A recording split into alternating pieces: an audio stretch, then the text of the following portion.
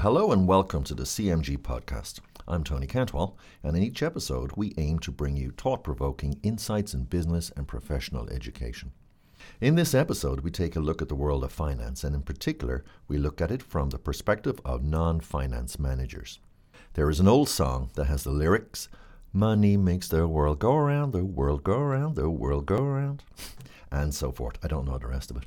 But anyway, it's as plain as the nose on your face that finance is the central axis on which the world really does turn. It's that important. And equally, the need to understand finance, how it impacts business strategy, and major decisions is vital.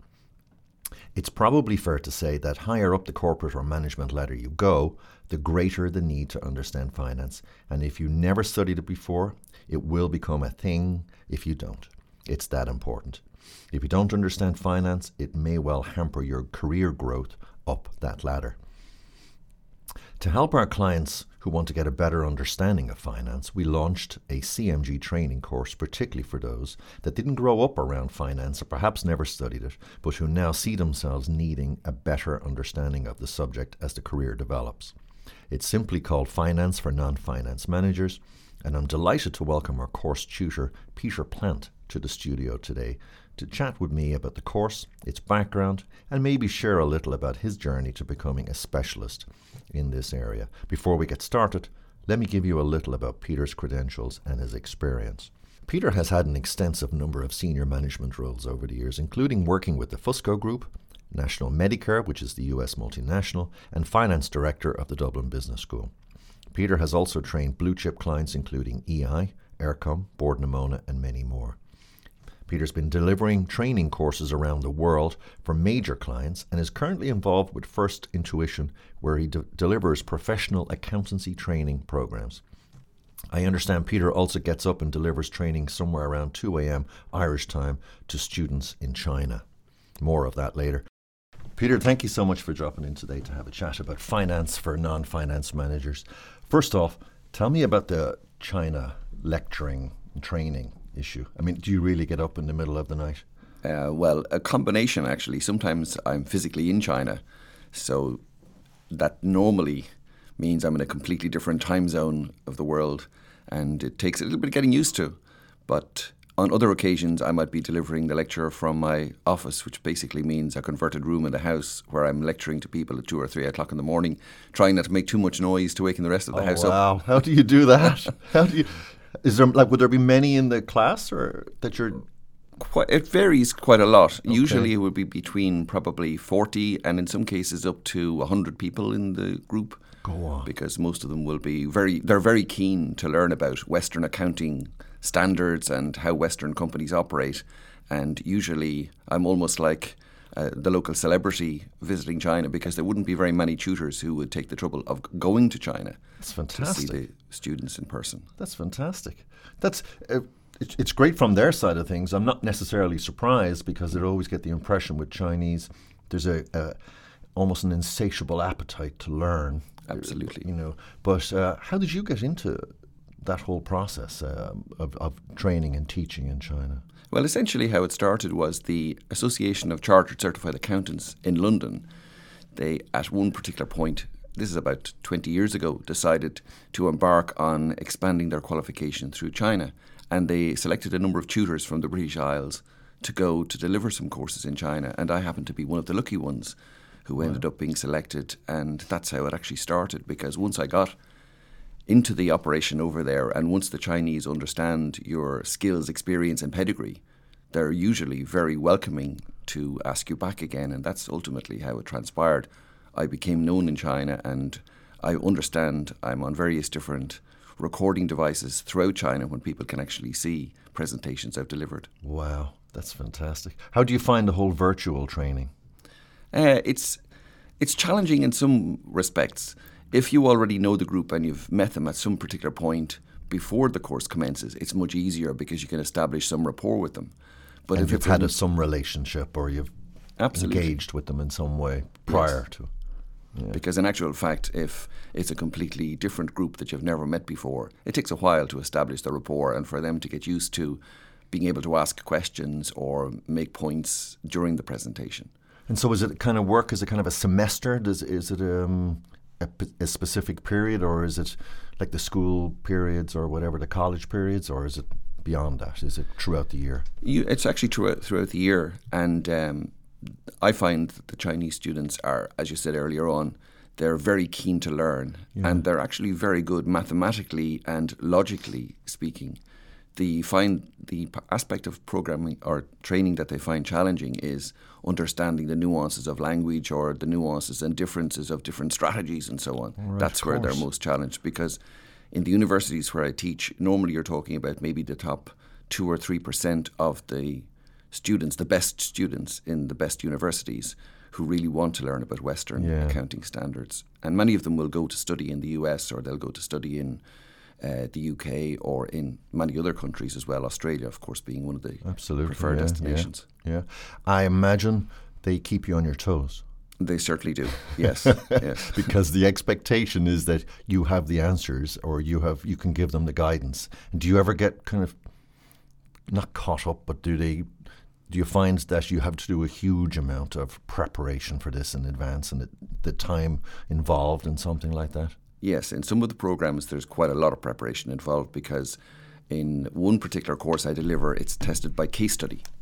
And essentially that really means that you need to really understand a business in depth and have the relevant questions. And the people who attend that course are usually middle and senior managers who have been working for 10 or 15 years, and they would have quite incisive questions for sure. Yeah, but that's fantastic. Well, it says something about how you're valued and rated by them and so forth. But moving on to this course, you start off with the description of the course that we do, which is Finance for Non-Finance Managers.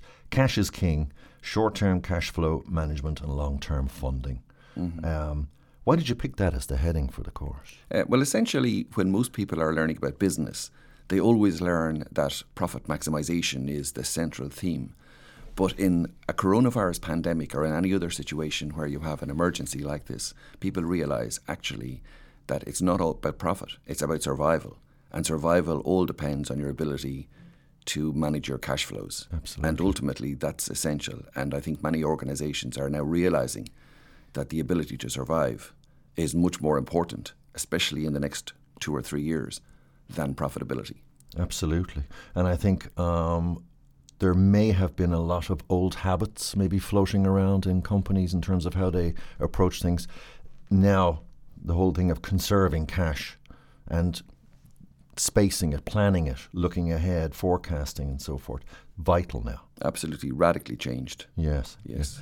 If you look at, you start off with the fundamentals on the course, such as management accounts, then financial accounts, and you talk about the difference. What is the key differences between those? Yeah. Ultimately, the financial accountant is the person that deals with most of the cash transactions and preparing the financial statements to report to shareholders.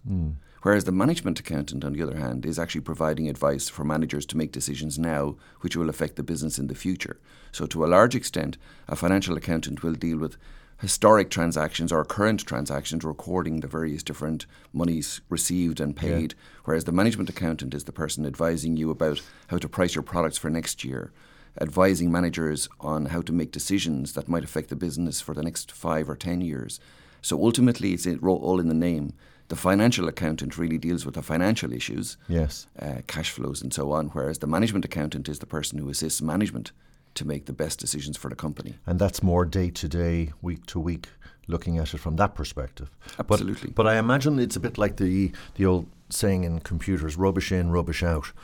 There has to be a process, and you tend to break down in the course that process of looking at. You do a template, I believe, where you look at a set of management accounts perhaps, and you explore some of the aspects of that. Absolutely, yes. Yeah, in one of my previous roles, I spent a number of years as the management accountant in a large US multinational company.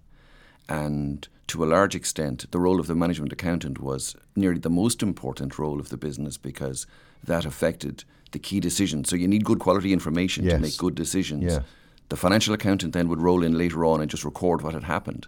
So often I've heard people describing the difference between, the management accountant and the financial accountant in a car, with the managing director driving the car, the financial accountant looking out the back window telling people what had already happened, with the management accountant actually looking out the front window, helping to read the map and plan out the journey for the company in the future. That's a fantastic image. Because in a sense, when you're looking at managing a business and cash flow and where it's going, and also the business circumstance, the environment you're operating, like particularly where you mentioned about COVID-19 and so forth in terms of operating in this process, is there a different tactic that you take with the management accounts when you look at, say, something that's unusual like this?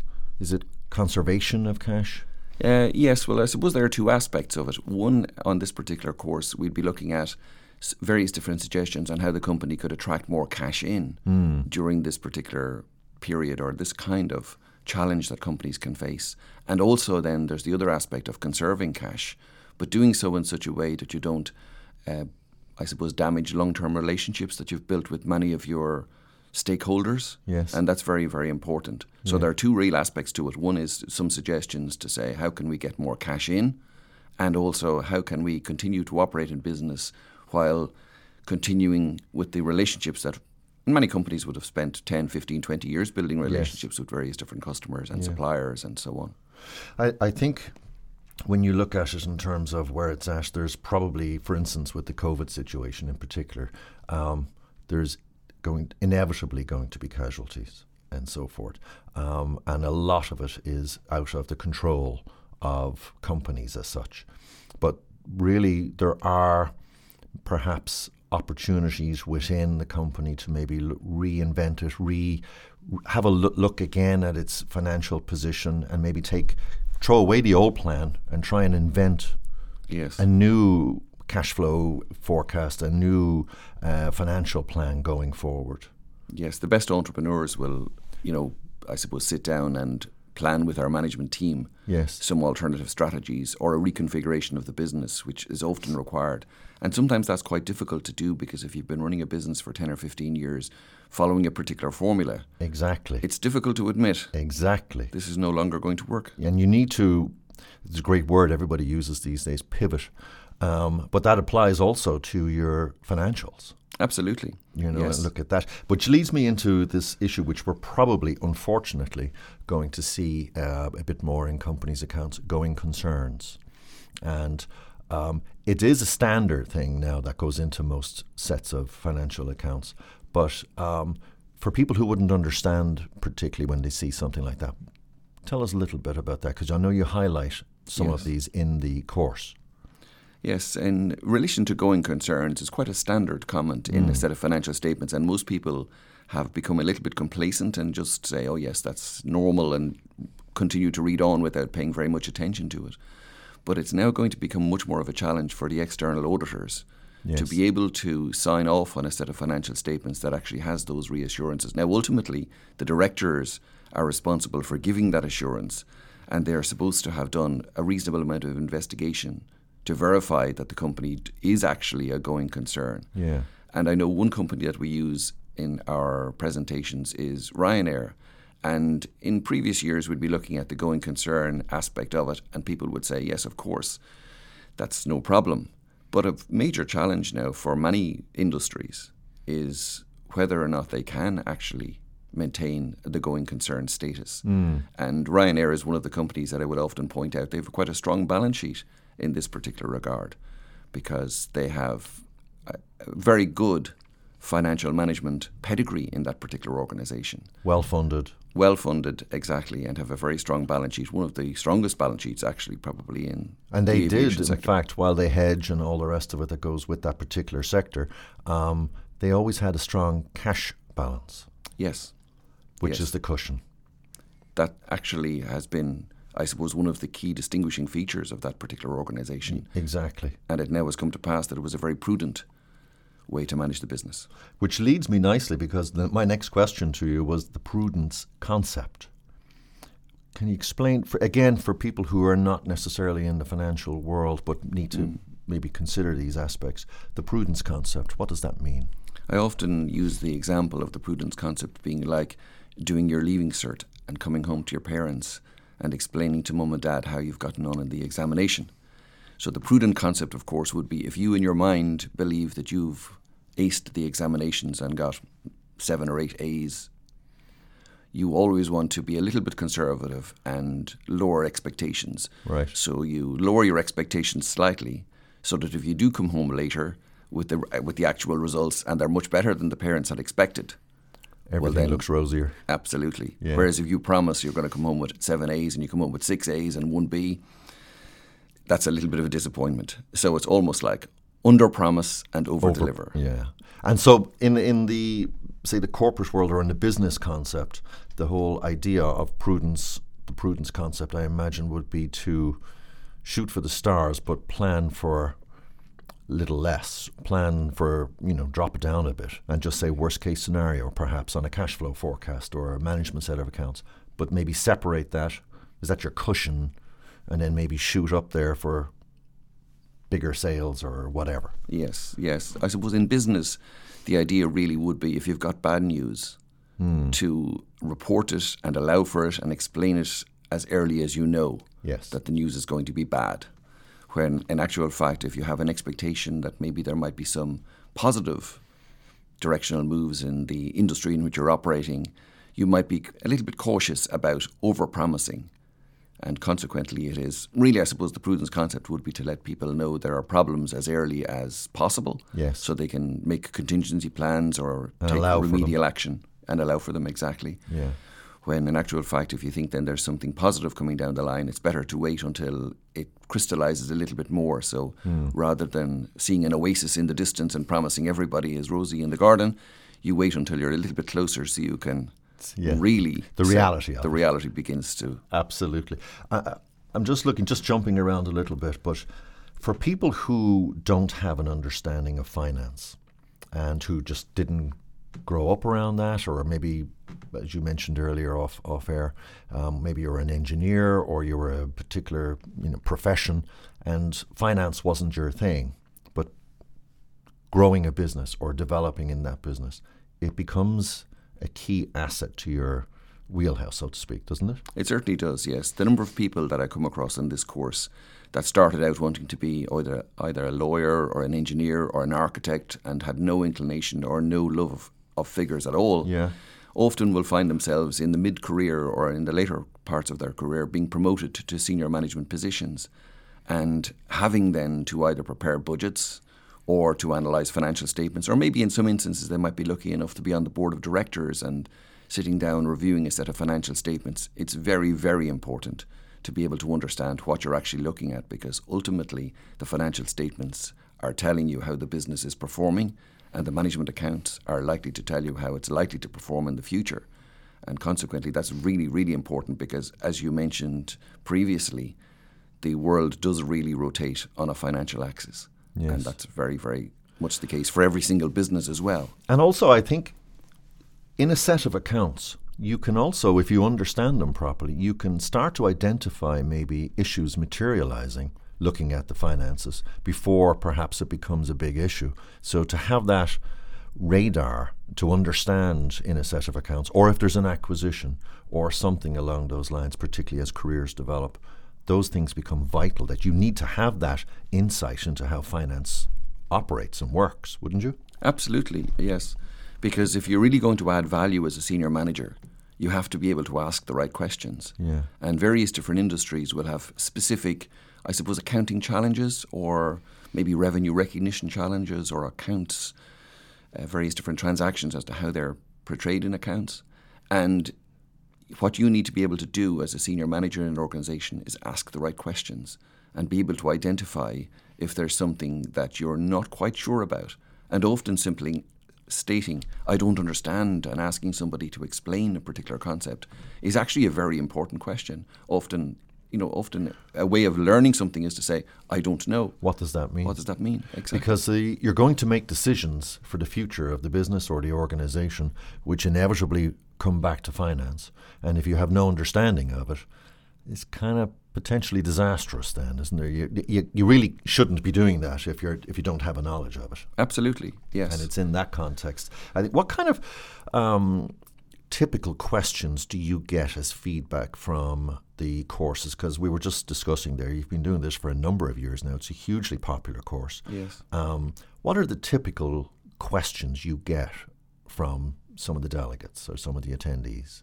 Often you'd get questions about, I suppose, involvement in preparing budgets. So that's a typical question that would come back.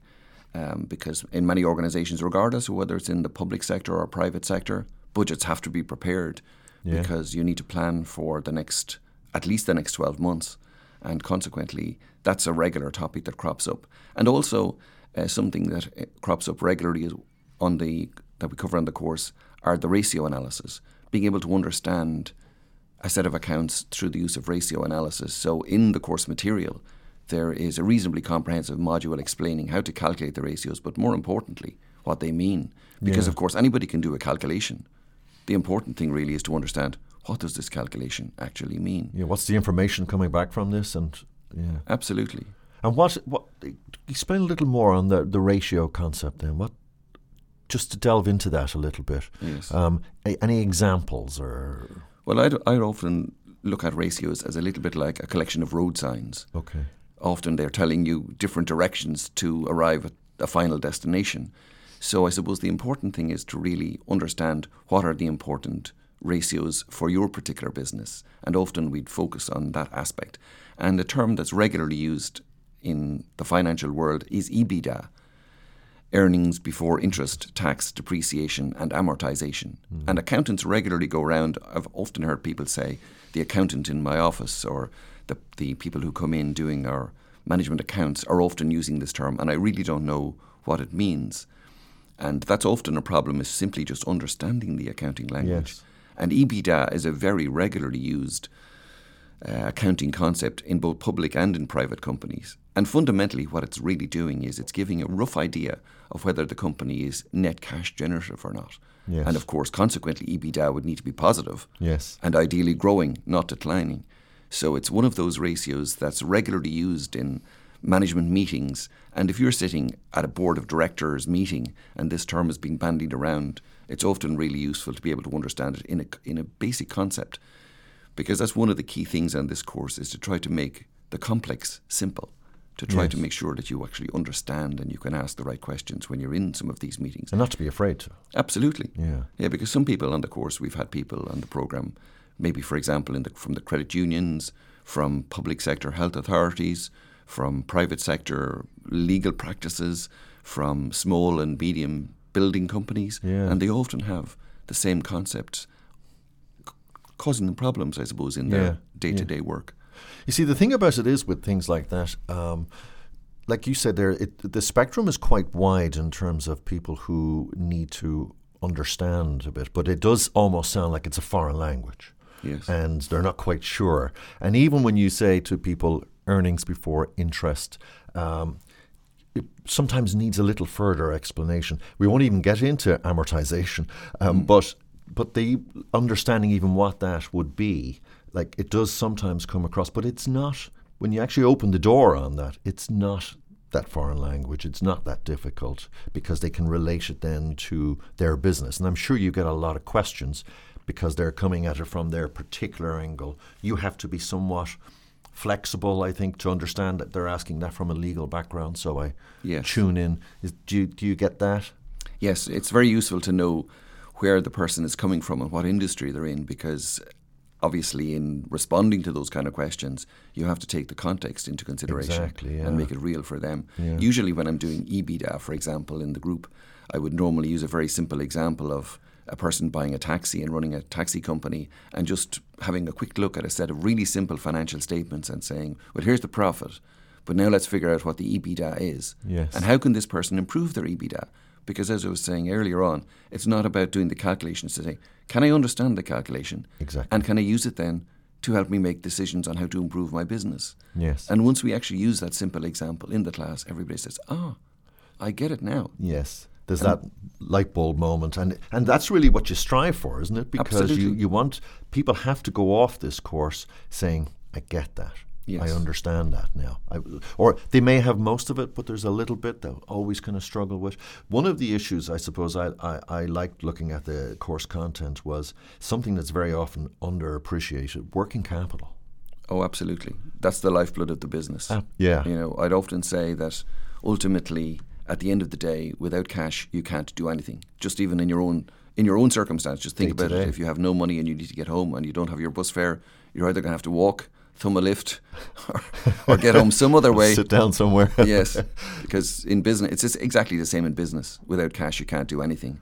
And ultimately, that's the lifeblood of a business. And that's what you really look at in a business, is the working capital cycle. That's the most important thing to look at in short-term solvency in particular. Exactly. And looking at that in terms of working capital, it ties in obviously to your cash flow forecasts. It ties into your management accounts, because they will alert you to a potential issue down the road on working capital if something continues, or if it doesn't change, or maybe it gets better.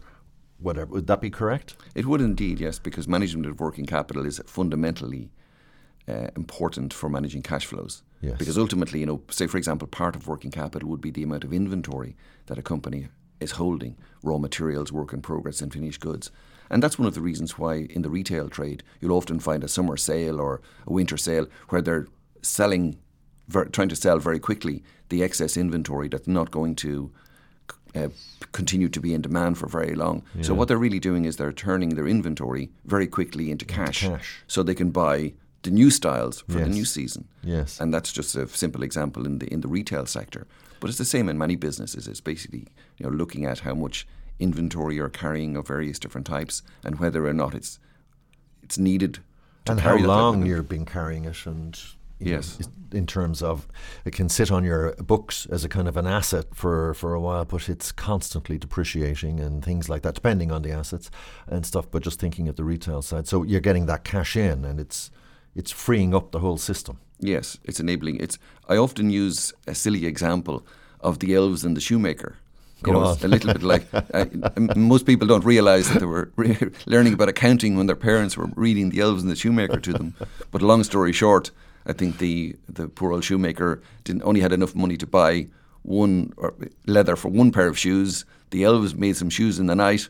Next day he sold the shoes and was able to buy leather for 2 pairs of shoes, and so on. It continued until his business prospered. So the whole idea really, the elves and the shoemaker, is really about working capital management. Working capital management.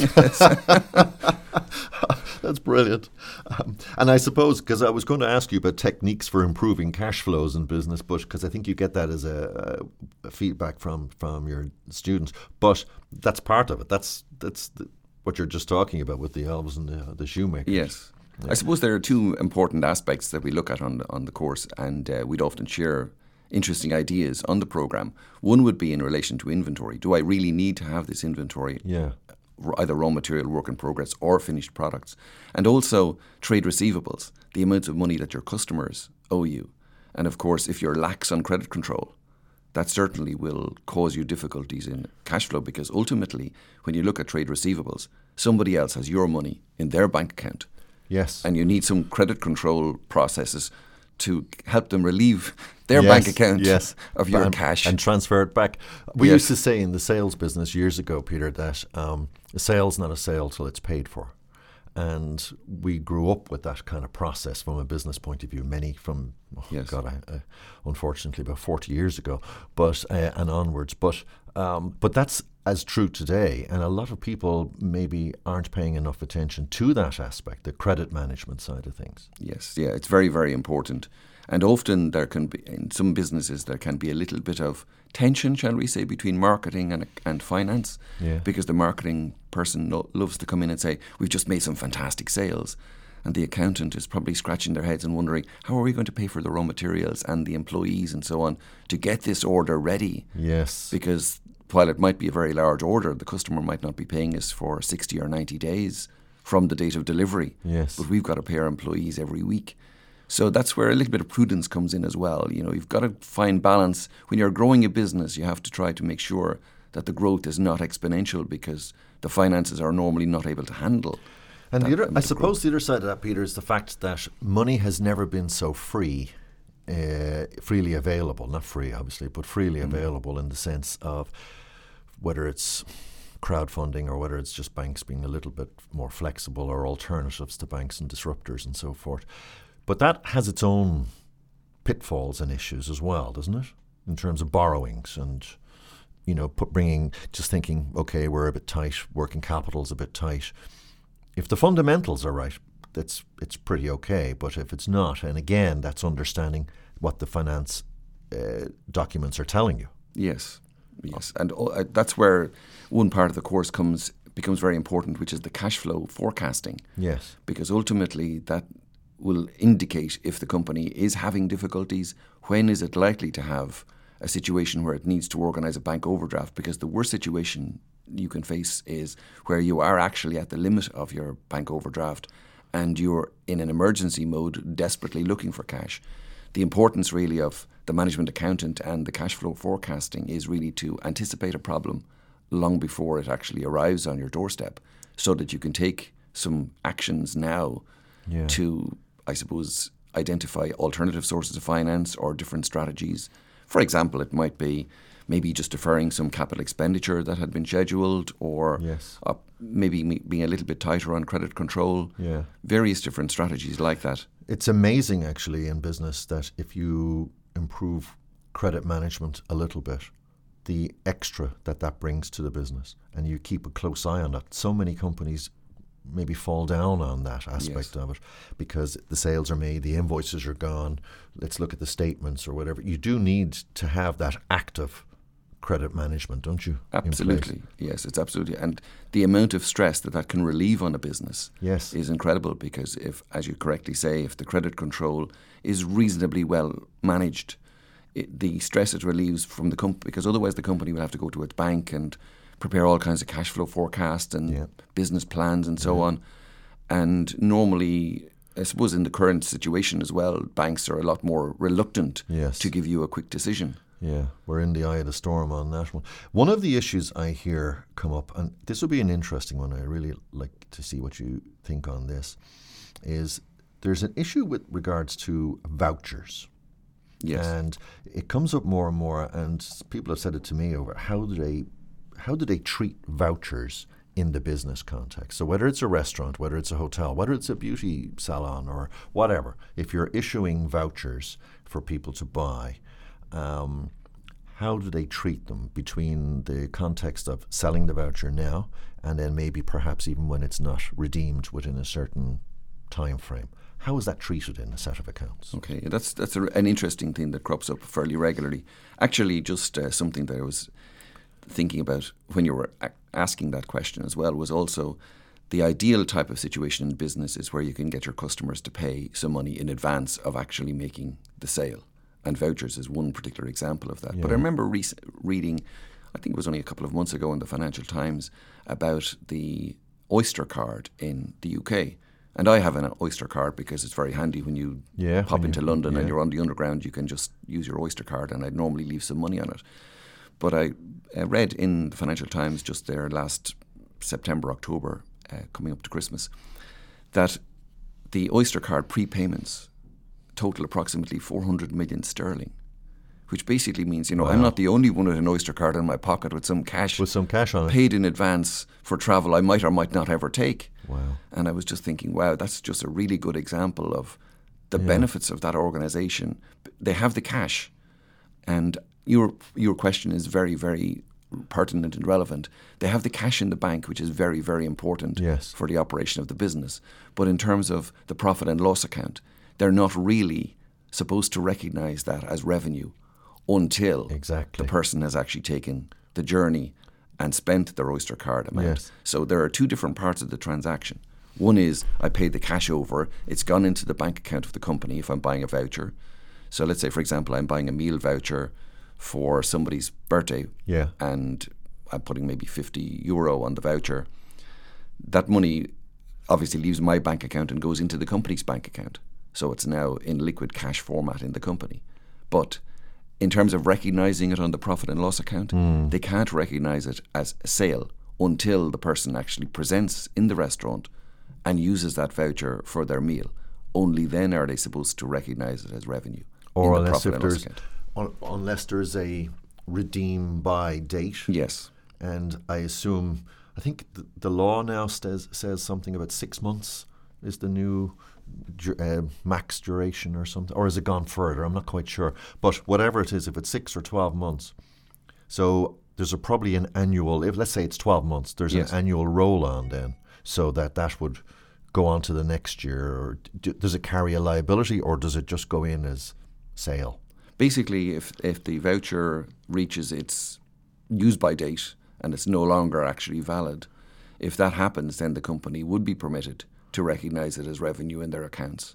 But of course, some businesses use this as an opportunity to generate some goodwill, because I remember reading recently, I think it was some restaurant in Ireland had recognised voucher that was way, way, way, way, way beyond its sell-by date. And of course, they got lots of positive publicity about allowing the customer to still use it.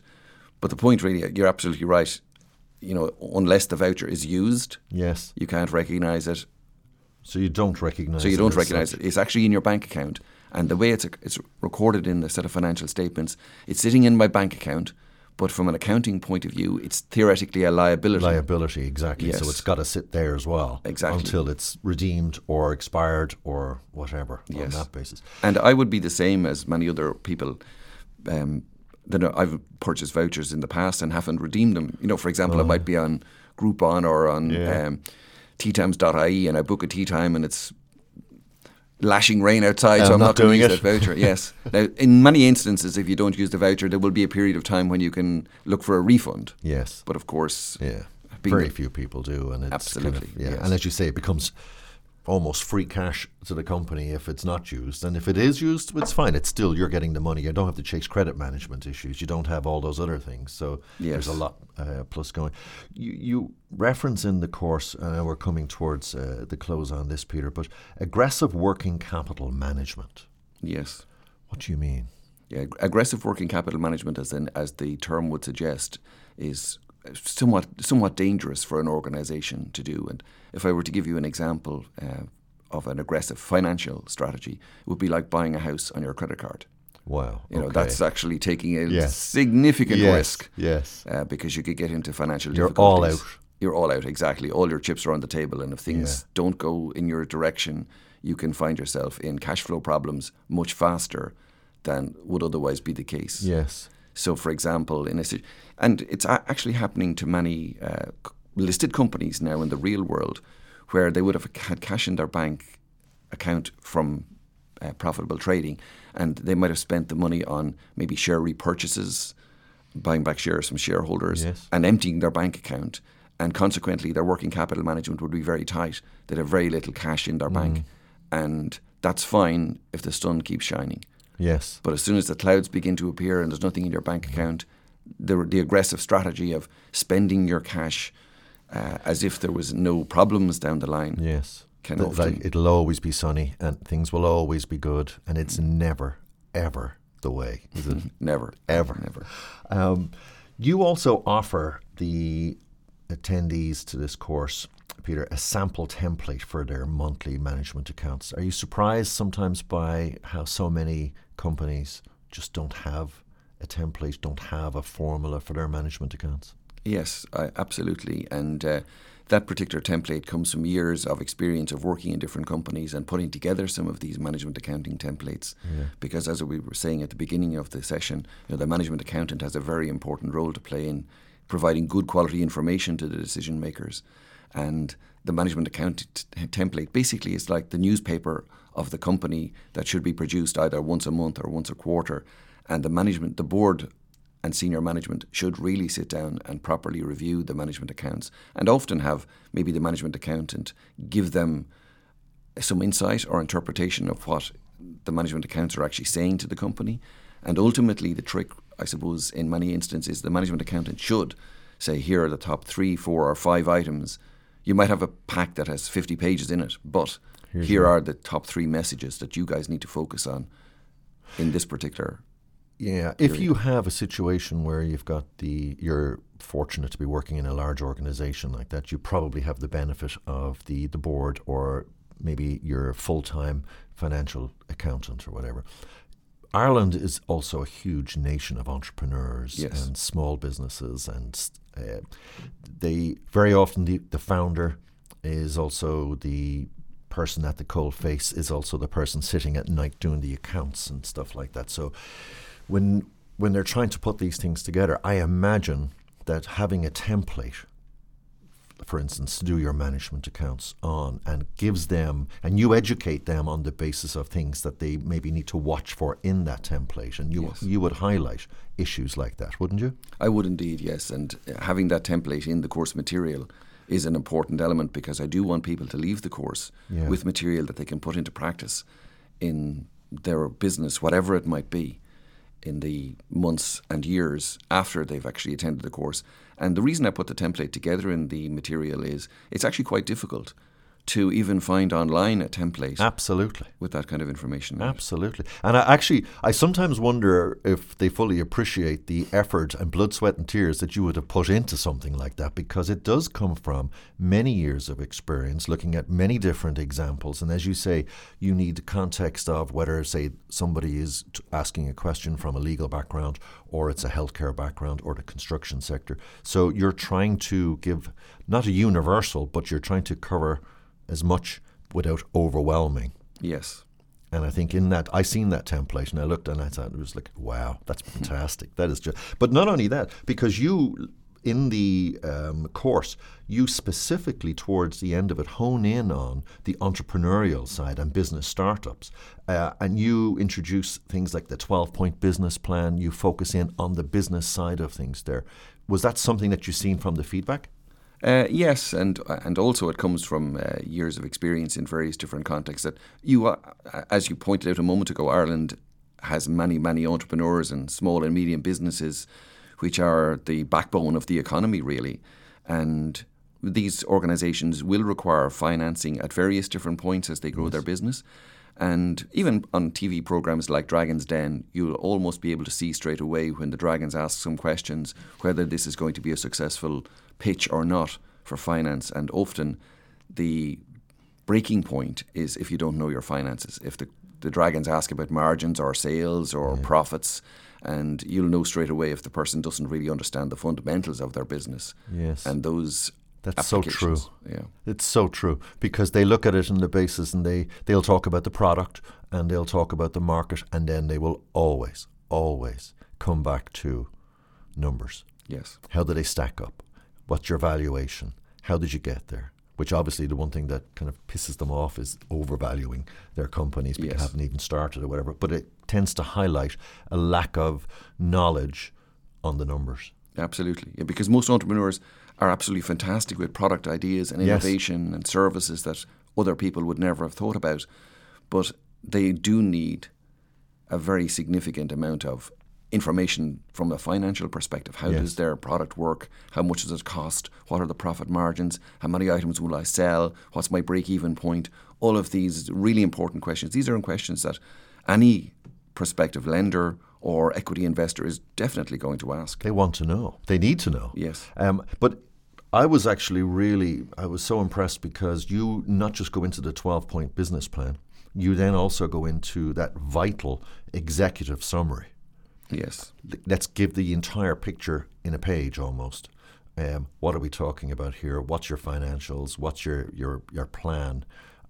So you've taken that right through, recognizing the entrepreneurial side of things, right through the 12 points, then going into the executive summary. And do you spend time highlighting then what should be on that executive summary for entrepreneurs? Yes, we certainly do, because ultimately, I can't remember which Irish writer made a comment along the following lines, that when in writing a letter, more or less saying that they didn't have the time to write a short letter, so they wrote a long one instead.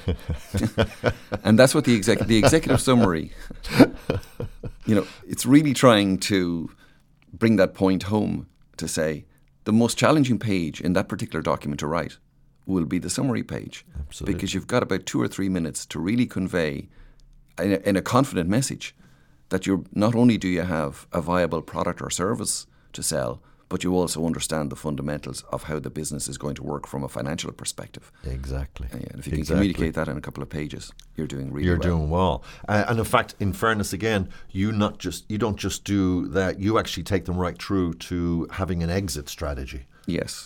So the whole journey is helped by that information as well, because you're asking them to have a very clear view of the out. Absolutely, because that's, if you're asking an equity investor to get in to business with you, that's a question they will have in their mind right at the very beginning. If I get into this investment, how do I get out? And it should be something also that entrepreneurs think about themselves, because I know many people, when they're enthusiastic in business and set out with an entrepreneurial idea, they never think of the day when they're going to retire and how they're going to pass the business on, and realise the value of their idea or their invention, as the case might be. So it's always an important question to think about. I have to say, I believe it's a fascinating course. It's packed with insights. And what's amazing about this course is that whether you're a budding entrepreneur, an existing entrepreneur, or somebody in a corporate world, or somebody who's just working in management and is moving up the ladder, you have so many things in this course that you'd be able to relate to, but you've somehow managed to knit all of that together seamlessly, which accounts for, I think, is it year 7, did we say? That we're still doing this so many times a year after all this time? Yes, it's worked very well. The challenge, actually, that I found is trying to put so much diversity into one particular day. So it's amazing how much you can pick up in a structured format. And actually, I often find that the attendees on this particular course enrich it as well, because it's the questions, the insight, the sharing of ideas from different industries and different levels of experience that further enrich the course. I actually find that's, from a personal point of view, it's actually very satisfying as well to find people engaging so much and being prepared to share so much of their experience as well. Because collective learning is ultimately one of the objectives of the program as well. I'm not here necessarily just to deliver a message. We're here to collectively learn. Yes. Well, I think the attendees always bring something to the party. But what will be apparent to them, and the reason obviously it's been so successful, will be your passion in delivering it as well, and it's a great mix. But Peter, thanks so much for dropping it. I could sit and chat to you for hours on this, I really could, but we have to kind of close it on here. But details for the next training course, Finance for Non-Finance Managers, is available in the links below. Peter, thanks so much. Thank you very much. It's been a pleasure.